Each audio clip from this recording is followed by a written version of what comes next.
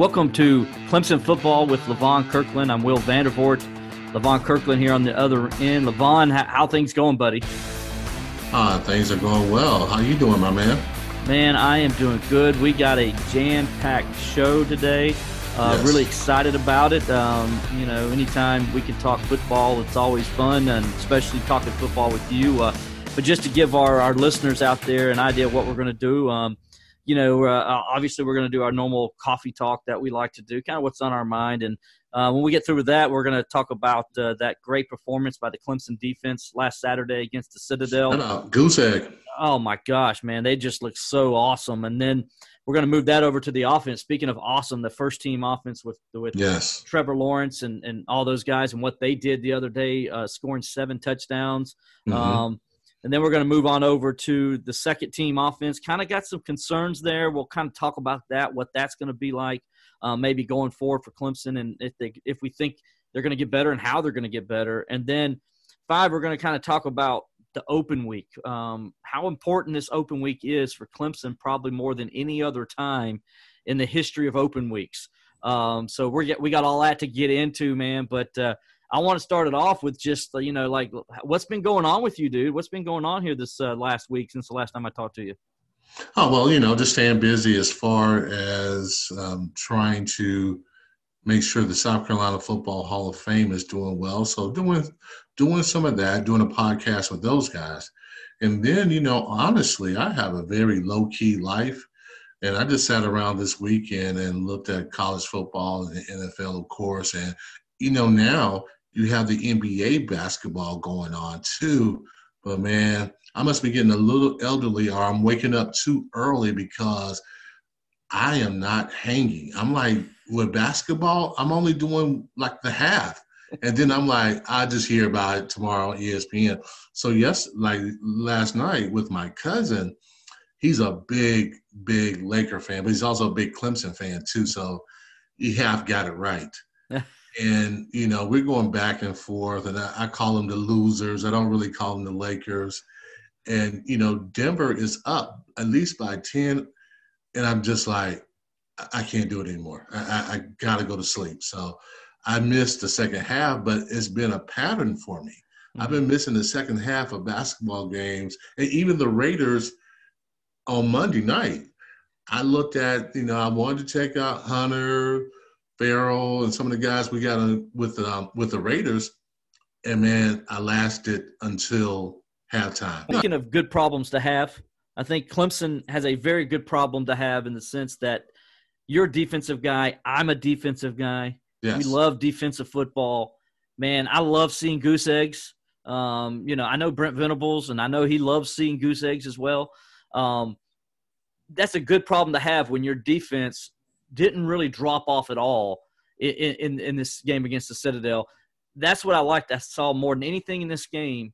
By the way, in case you were under a rock or something, Clemson won 49-0 last Saturday against the Citadel. Yes. First shutout since 2016. Do you remember what game that was, Levon, that they last had a shutout? Can you tell me what that game was?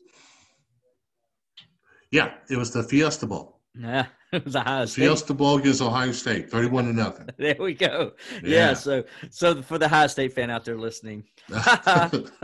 Anyway. For Ohio State. Ohio State. Yes, yes. All those years in Pittsburgh that I had to watch Ohio State play on every Saturday. I mean, I was so glad that we beat those guys, man, because I'm telling you, listening to the hype machine, it was just ridiculous. But, we shut those guys out 31-0. And, of course, this week, 49-0 against the Citadel. First one since that game. But the thing that I take from this game was how much the defense improved from week 1 to week 2. And That's the thing I noticed with the second-team defense. First-team member defense last week got a shutout. They were up 27-0 at halftime against Wake. It was the second-team defense that kind of gave up those points last week.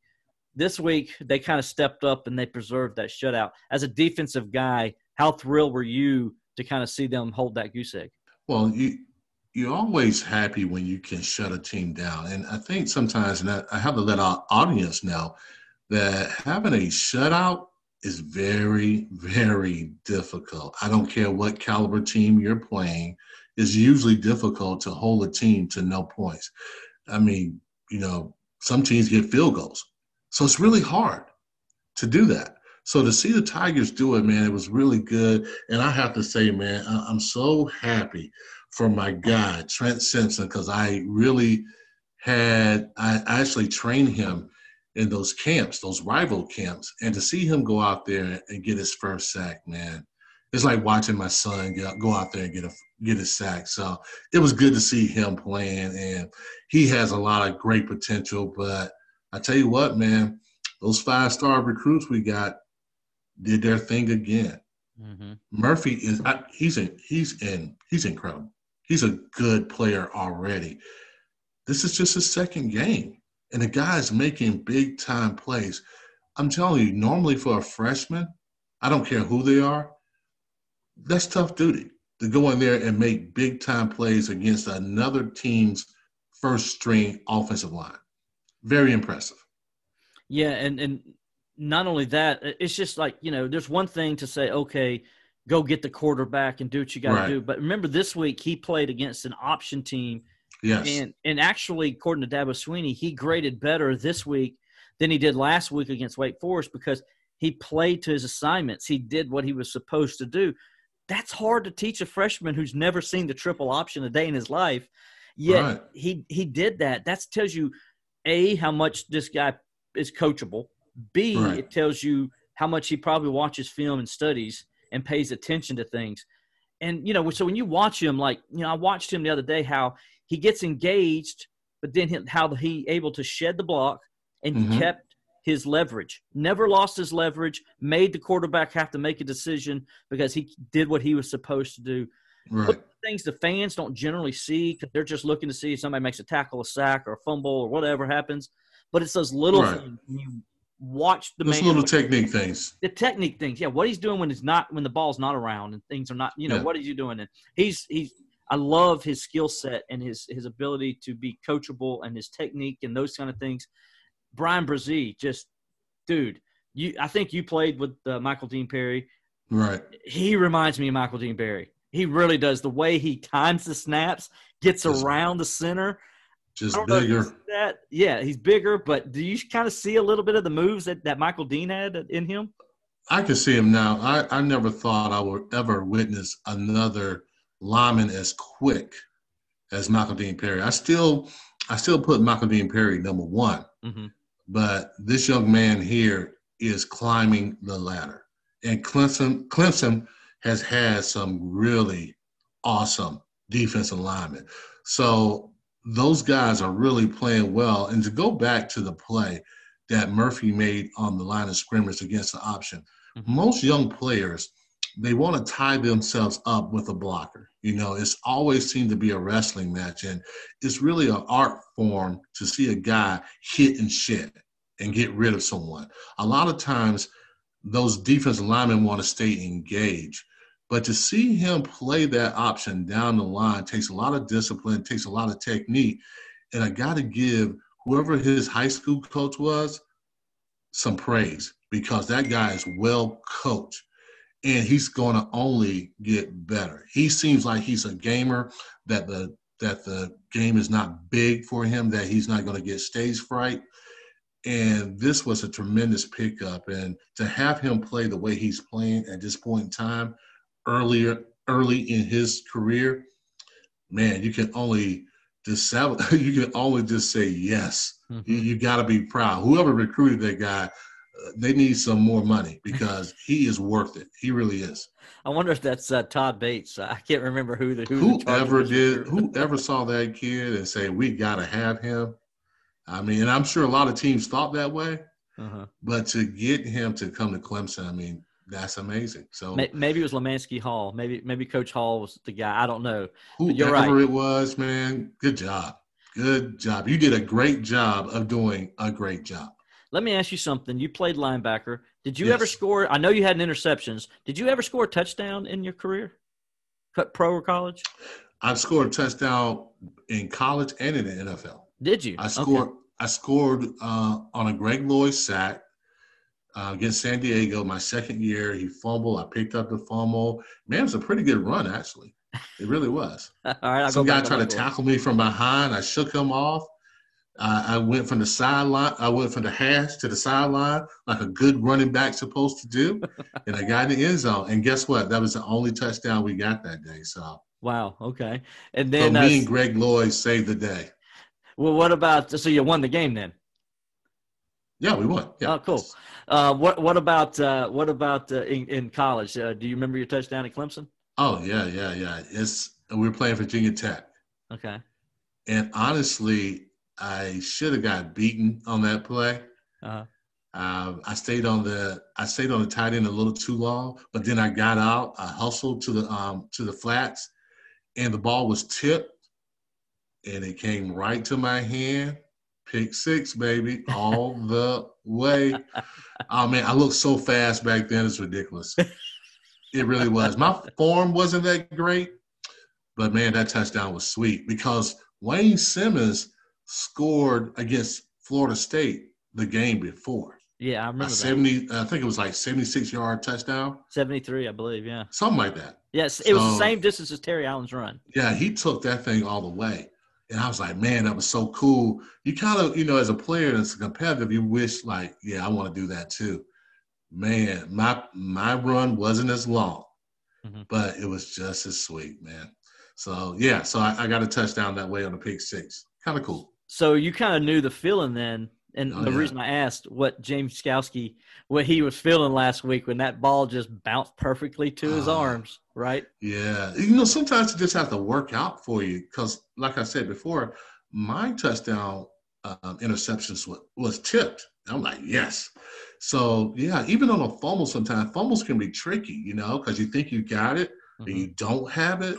And that ball is shaped in a way that you just can't grab it. You have to really bend your knees, scoop it up. And it has to be enough space that you can run.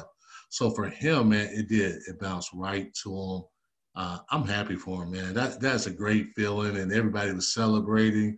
So, man, and he did it the right way. When my celebration was, I just got on one knee because I was pretty tired after the run. And I just got a lot of pats on the head. But yeah, that was a great play, and you're happy for a kid when they can score touchdowns because on the defensive side, it's hard to score touchdowns. Doesn't happen often unless your name is Arlington. Doesn't happen often because he did it all the time. It seemed like when he played for you guys. I know. Yeah, it seemed like he scored one every game. I swear, it seemed like at one time he did score one every game. Him and Dexter Davis. Dexter Davis. Did the same thing. So that's the year we had the number one defense. Yes. If you're wondering what we're talking about. Yep. Arlington Nunn and Dexter Davis, I'm telling you, they had a pick six almost every game. It was ridiculous. I think y'all scored 7 touchdowns that year. I believe, according to Tim Beret, I believe that's the Clemson record for a season. Yeah. They came close a couple years ago. One of the Brent Venables defenses came close a couple years ago, but nobody still matched that mark you guys set back in 1990. I mean, that was still number one, man. Yeah. To me, I did a story on the Clemson Insider last year, the best defenses in Clemson history, right. And you guys were ranked number one. I ranked y'all number one because that was should have been done. Yeah, it's not even close. You gave up only 219 yards a game. Yeah, I mean, people couldn't run the football on you, and that was an era when all people did was run. And they couldn't run anything on you guys. And then, of course, you guys didn't give up anything in the secondary. You had one of the best secondaries in the country also. Yeah. Y'all were the number one linebacking group in the country. It was a fight to get a tackle on that team. I think you had 52 tackles that year, I believe, or something like that. Yeah, man, it was scarce to get tackles. And we rotated so much, I had Wayne Simmons behind me, and then there was Ashley Shepard behind John Johnson. And we rotated every 2 series. So just imagine – if we would play most of the game, and we all average about 5 or 6 sacks a year, which doesn't seem a lot, but we didn't really play that much either. Right. As far as the games are concerned. But it was good to see the defense get a shutout. It's hard to do that. And when you can do that, you got to be proud. Well, and neither one of us are offensive guys. But, hey, we understand that's the name of the game. You got to score points, right? And speaking of offense, Clemson's offense is one of the best in the country. They're still doing their thing. They probably got the best quarterback in the country. arguably the best running back in the country. And now we're starting to see some of those wide receivers step up and make plays. The efficiency of the first-team offense, what did you think about the way they came out and just had that killer instinct right from the beginning against the Citadel? Well, I know what most people are going to say. They're going to say, well, they played a team that wasn't up to par to Clemson. But if you really look at it closely, Trevor is operating like he went to the NFL and came back to Clemson to play for one more year. Like, he gained all the knowledge that he needs to gain that first year in the NFL, and then he came back to Clemson to play just for one more year. That's how good he looks. If you look at the 3 touchdown passes that he threw, 2 of them to Lasson, 1 to Amari, they were pinpoint on the money. Especially the first one he threw to Lasson was just right there. It was a rope. I mean, there was nothing that DB could do. And the defensive back was in good position. He really was. I thought he was going to intercept it. Yeah, but he threw it. He put that needle on it. It was so pinpoint that, I mean, it just, bam, right there. You're like, wow. And then the 44-yarder to Amari, I don't know if you can throw that pass any better than that. No. I just don't. I always marvel when a quarterback can, like, how do they do that? I always wonder, like, how do they get the ball to drop right in the pocket when the guy is still running in stride? It was always something. It was always something incredible to me.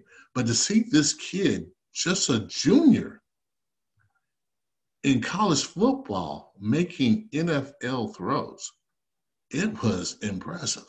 It really was. That first-string offense, they look like they're in mid-season form. Trevor looks like he went to the NFL and came back to college to play one more year. Like he had one more year of eligibility. He already went to the NFL, started for whatever team he played for, and came back to Clemson to play one more year. That's what he looks like. That's how impressive he is at this point in time. And guess what? He only threw like 9 passes. I know.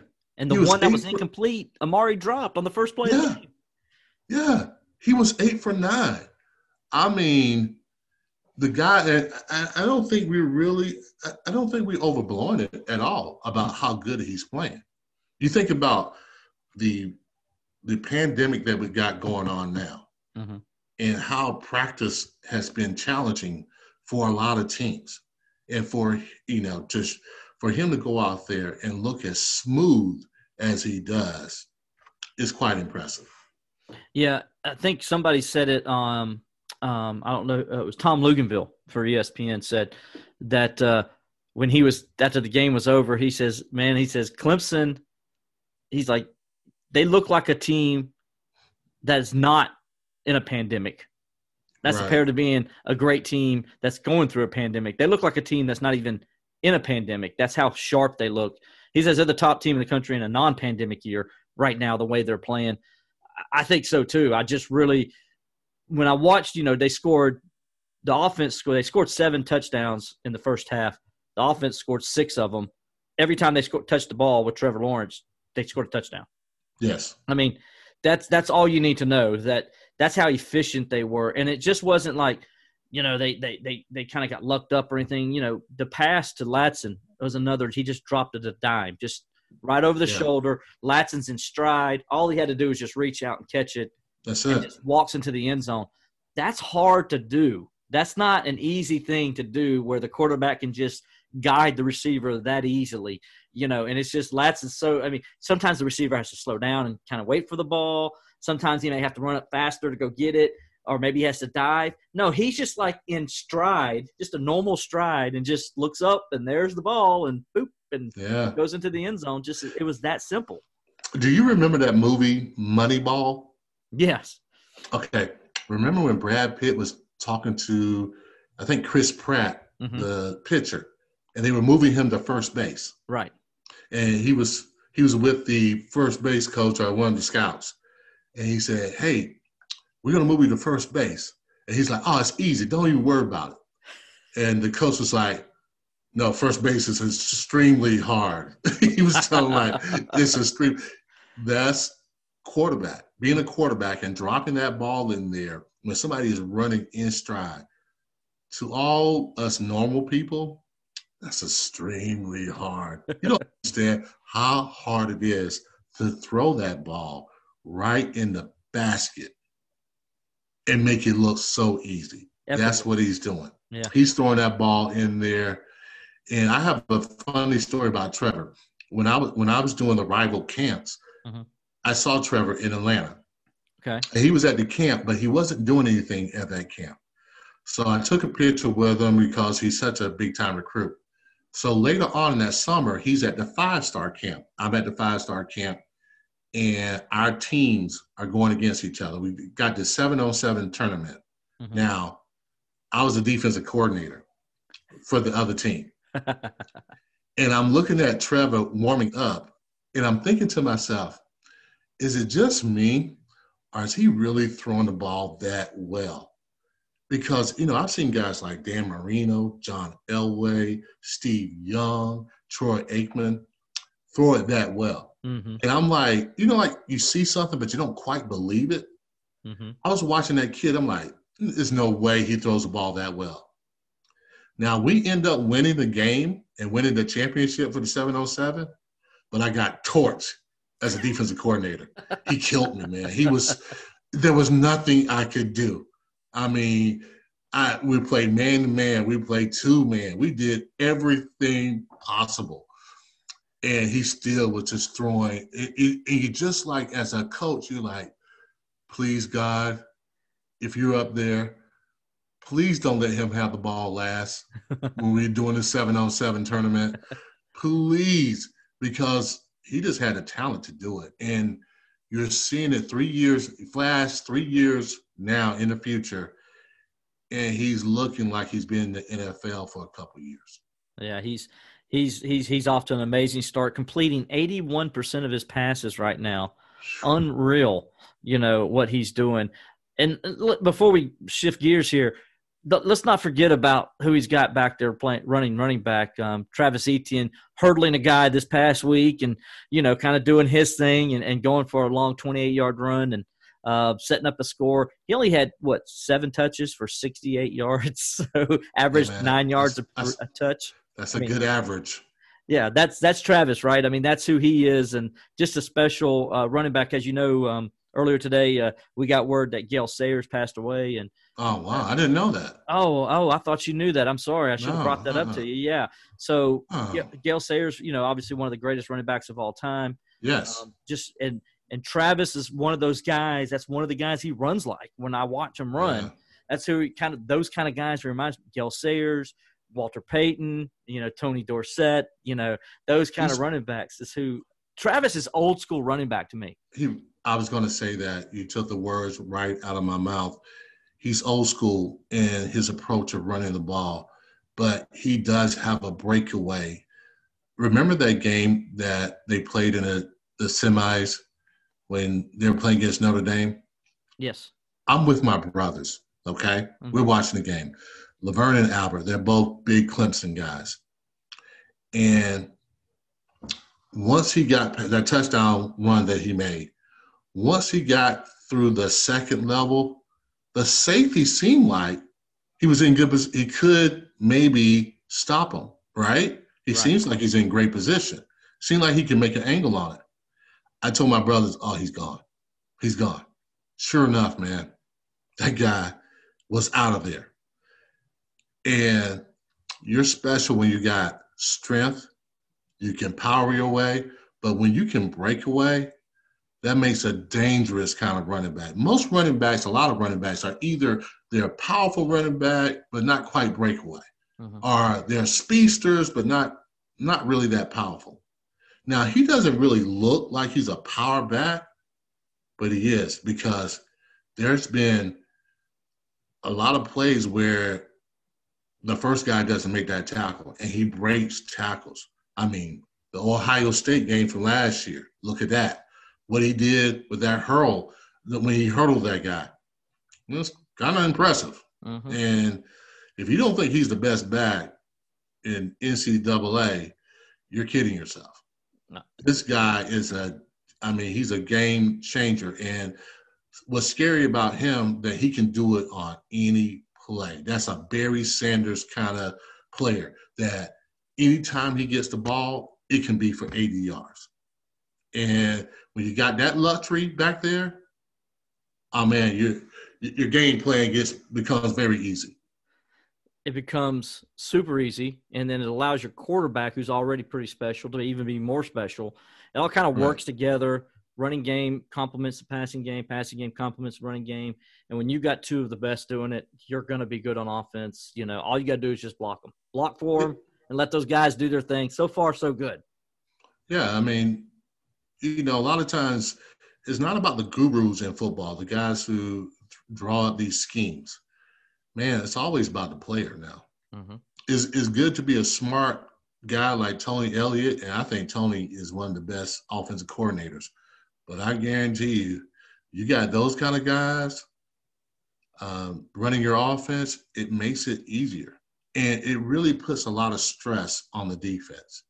As a linebacker, it's hard when they can run the ball and throw the ball. It's really difficult because it gets you on your heels. You don't really know, especially with their play action game. Mm-hmm. It's tough, man. It really is. So I can see them just rolling along. And as you talk about rolling and having special players and rolling along, kind of sets us up for our next topic. Even though there's a little concern, I think, with the overall production of the offense, second-team offense. But we'll start off with the good before we get to the negative. And I think the good from what we saw Saturday was DJU, without a doubt. I'm going to ask you this first because you played college football. You played in the NFL for a long time. You ever seen a quarterback who's 6'5", 245 pounds? Nope. Would you want That's scary. That's scary. I'm telling you. It makes even linebackers make business decisions. Should I attempt to tackle him? Should I miss on purpose? What should I do? Like a coach used to say to us, he's a guy you say, hit him if you must, miss him if you can, avoid contact at all costs. That's DJ when you're going against him. That's like Cam Newton playing, that's like Cam Newton coming back from the NFL after his first year and playing college football again. Absolutely it is. And that's that kind of great setup because this offense, as we know, is a power run spread offense, and it's predicated to power football. And part of it, the genesis of this offense was Cam Newton when he was at Auburn, and it was to run the quarterback power with this guy who's 6'4", 6'5", 250 pounds. Well, DJ brings that element to this offense that Clemson hasn't seen since the days of Taj Boyd. Remember, Taj ran those quarterback powers better than anybody I've ever seen. I mean, 9 times out of 10, if you call 3rd and 1 and you knew the quarterback power was coming and Taj was going to get the first down, broke it against Ohio State in the Orange Bowl. That's what DJ did the other day. They ran the quarterback power twice for both 2 touchdowns. And you, like you said, you knew those Citadel linebackers were like, yeah, I really didn't like that isolation being on me. I'm just going to go ahead and let them win. It was like business those guys made. Yeah, let me go ahead and give some effort, but not really give effort. I'm sure. I mean, you're at the 1-yard line in the goal line situation. A lot of times you can know what's going on. You can know exactly what they're running, but can you really stop it? Mm-hmm. That's the question you have. And when you got a guy of that size, that magnitude, it's not always easy, Breezy. It's not. Like, I went against Jerome Bettis, and you know it's coming, but can you stop it? With what he brings to the table, yeah, that's difficult.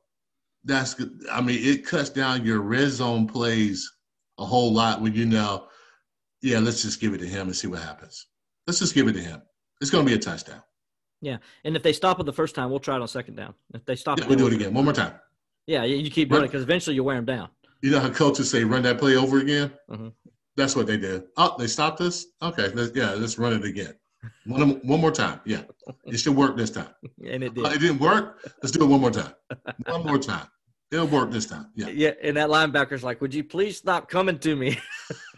No. Then by that time, that linebacker said, I'm going to be tying my shoes when the play is going on so I can miss it. Yeah, that's what I'm going to be doing. That way, when he's in film, he's like, Coach, I was tying my shoe. I'm sorry. I didn't know they were going to snap it then. Sometimes you say, as a linebacker, you just let them score. People don't think that, but sometimes you just let them score. Just let them score. I just want to get off the field. Just let them score. And I'm sure that's what those young men were thinking when they see that guy coming at them. Just let DJ score. Just let him score. Well, DJ obviously played well, 8 of 11 passing also, 75 yards. I thought, he came in, that was a scripted time. They came in the fourth drive of the game. They scripted that because they wanted to get him some live reps with the first team. He came in on the sixth one also, a sixth or seventh possession, and tried to get the score there just before halftime. And then he started working with the second team, and they had one good drive that ended up bogging down. They couldn't finish it. I think DJ missed a pass actually that kind of why it ended up bogging down, and they ended up punting the ball.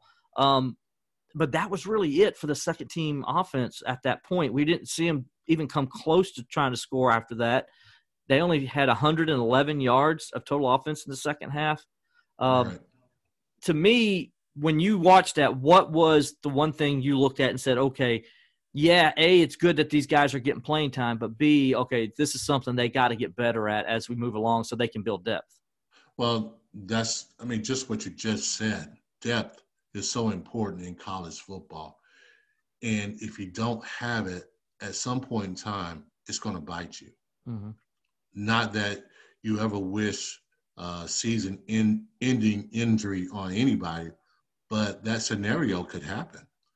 So the guy who's next in line has to be ready. And as far as the offensive line is concerned, a lot of times, thankfully, some guys can play different spots. But just imagine if some guys are just slotted to play center. Then if your starting center if somebody gets hurt, you're not really playing your next best guy. You're playing the guy that's up in the position. Mm-hmm. And sometimes that's not always good. That's not always good. You want to make sure you got depth and that those guys who are backing up got a little bit more versatility. I'm not quite sure we're seeing that right now as far as Clemson, especially the second O-line. The skilled guys seem to be okay. I think you don't really worry there, but you would want those guys, especially when they get that playing time, to produce. Let's get some points on the board. And I think last year we never had when those guys got in, they produced a little bit more. At this point in time, we're not producing what we would like to see. Now, also, we're usually playing against a first-string defense when we go in there. Mm-hmm. So it's a little bit more competition for those guys. So we can keep it in that perspective. But I think we're so accustomed to seeing Clemson's second string come in there and also score some points. Mm-hmm. So right now, we're just not seeing that production. And I can see as a coach, you worry a little bit because Dabo's all about getting guys opportunities to play to get prepared and ready. So hopefully this bye week gives them an opportunity to clean up some things, to get a little better. And it gets better as the season goes along. That's being optimistic. Mm-hmm. But being a realist, sometimes you have to wonder, man, you hope everything still goes well, everybody's healthy, and can last this whole season. But at some point in time, somebody's going to get a nick here, a nick there, and they're going to have to come in. And now that's going to be the real test. So I think as a Clemson fan, that's probably one of your maybe main concerns. Do they have the depth to carry them through a championship season? And you understand that a championship season is way beyond the ACC championship. Mm-hmm. That's 2 more games. Are you equipped to win those 2 games? And I think that's what Clemson is all about now. not just the ACC or winning games. It's about winning championships. And that takes depth. And that takes guys, not only your backup center or guards or tackle, they have to be capable of going in there and not missing a beat. So that's the only thing that I see that's really concerning to me. On the defensive side, I look at the secondary and say, okay, let's get better. But I think our front seven is pretty good, and I think our back guys are going to be better. And I see Dabo's always saying that this is maybe the most talented group he's had in a while. And I'm like, really? And I know I'm not at practice every day, but man, AJ Terrell, Tanner, some of the guys they had in the past. I hope it is that way. I hope that this group is better, but I'm still a little concerned. I'm still a little concerned. They're making some catches on us that I think we should be better than, especially a team like Citadel that really doesn't pass the ball that well. We should shut them out. And we did a good job of doing most of that, but that's the only concerns that I see on this team at this point in time. Yeah, when I go look at the offense, and my concern is the offensive line, but same as yours, is that second team unit.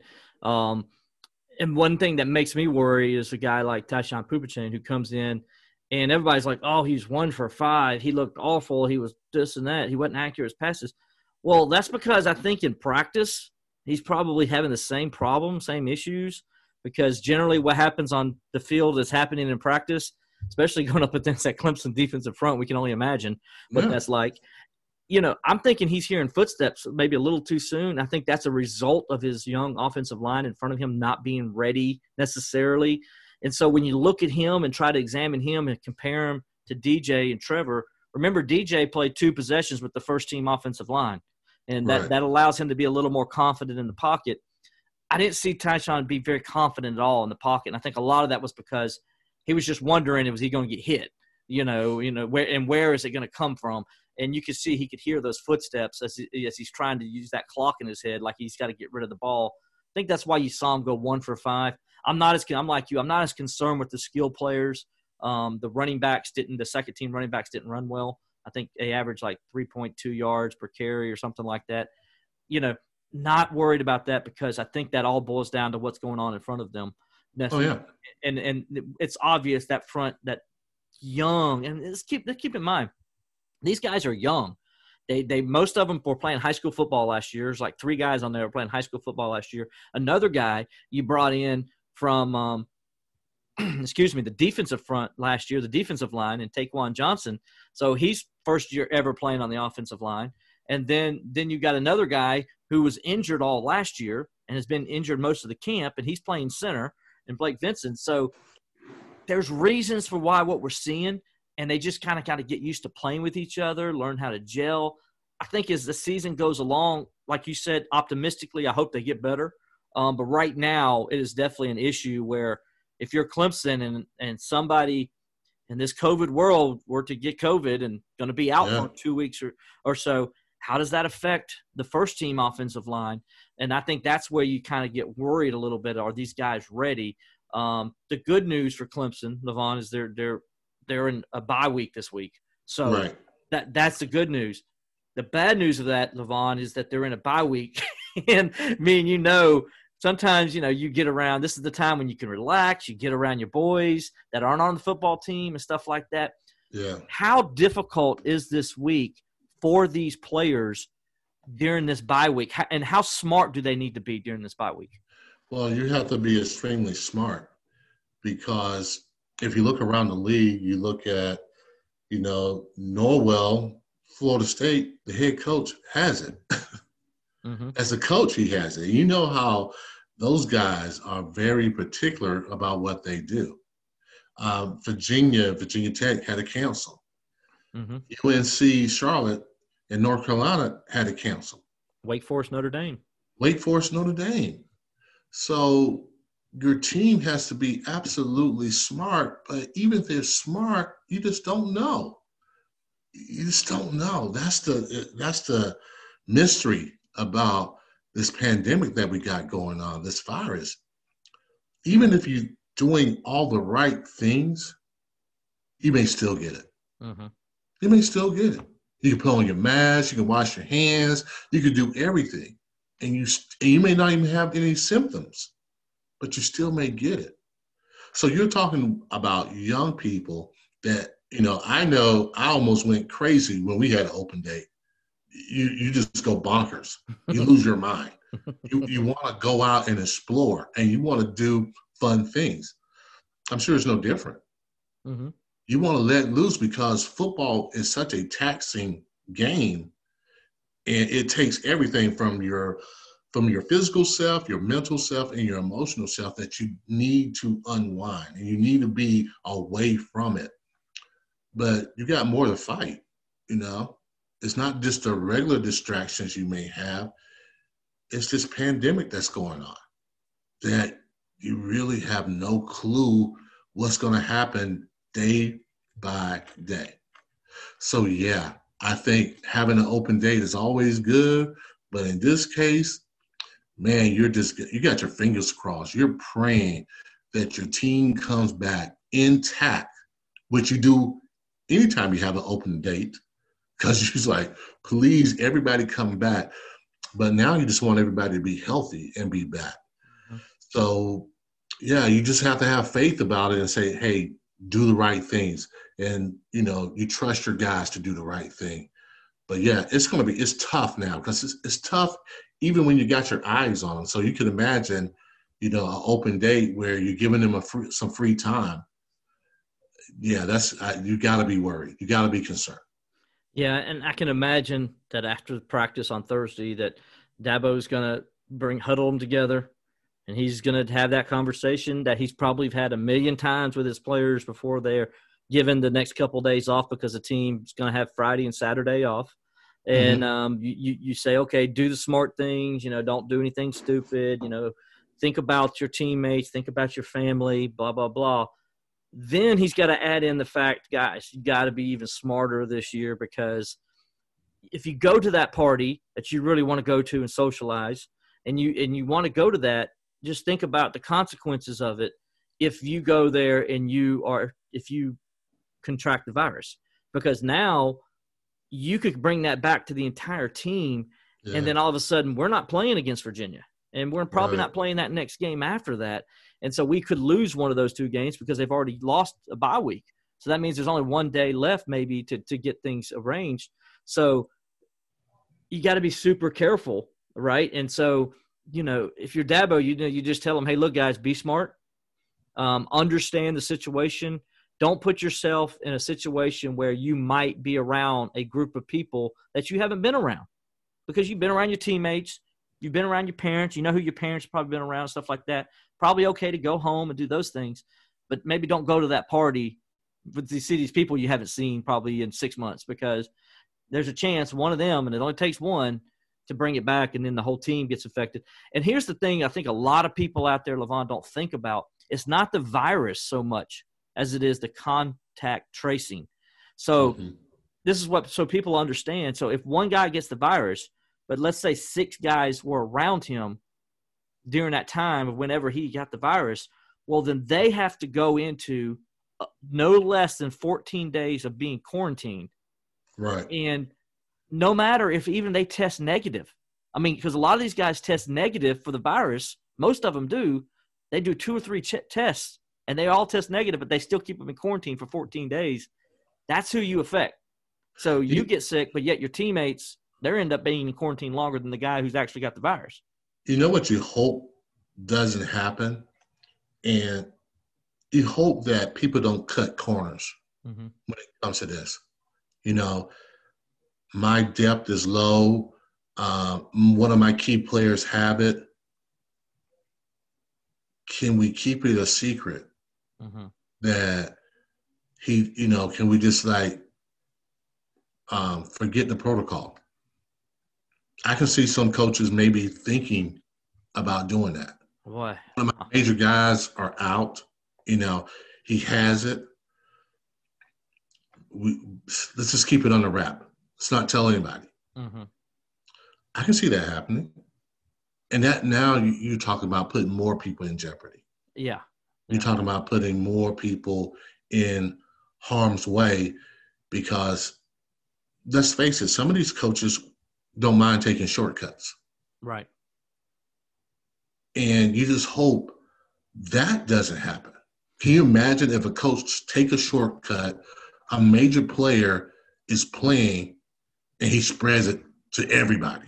Yeah, and he can spread it to the other team and stuff. I mean, I know the tests that they do, like Coach says, they test on Sunday after the game, then they test Wednesday, and then they test again Friday. And those test results Friday are supposed to be shared on Saturday with the visiting team or with whoever the opposing team is.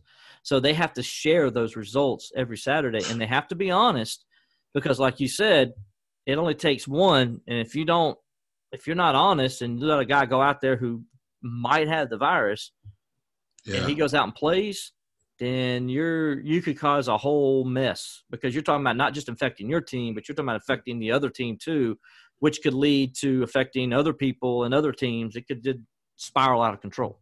I think that's the worst fear for everybody right now. It has to be the worst fear. It really does. And you wonder if someone who has it on the field and you got fans in the stands, and by the way, Clemson did an awesome job of making 19,000 fans look really, really good. They did. So if someone on the field has it, could it go into the stands?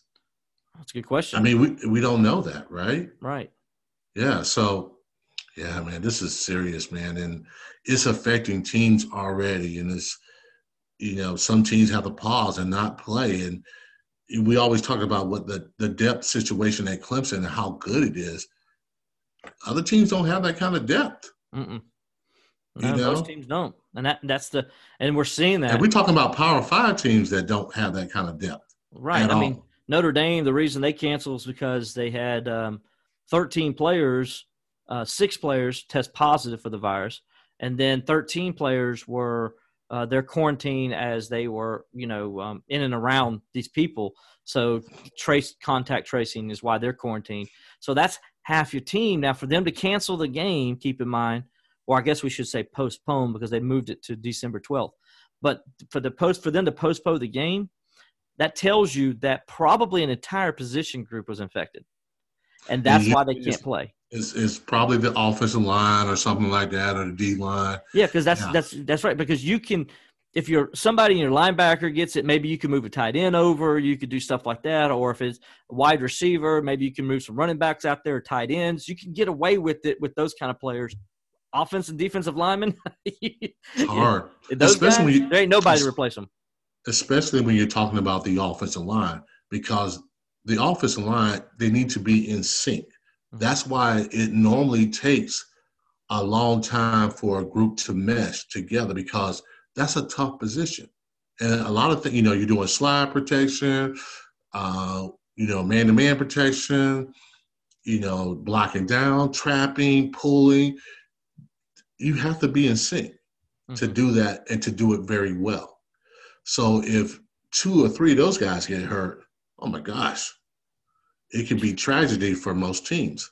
So yeah, this is, it makes a opening date more crucial than any open date ever in the history of Clemson football and football, college football history. I mean, it just makes it difficult. But hey, yes. Levon, Clemson cycling out. So with that, we're going to cycle out and let's cycle out, yes. and get on out of here, man. We appreciate all you guys out here listening to us today. We hope you enjoyed the podcast.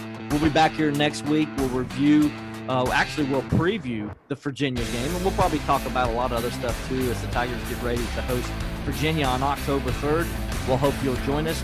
We'll see you next time. For Levon Kirkland, I'm Will Vanderbilt. We'll see you next time on the Clemson Podcast.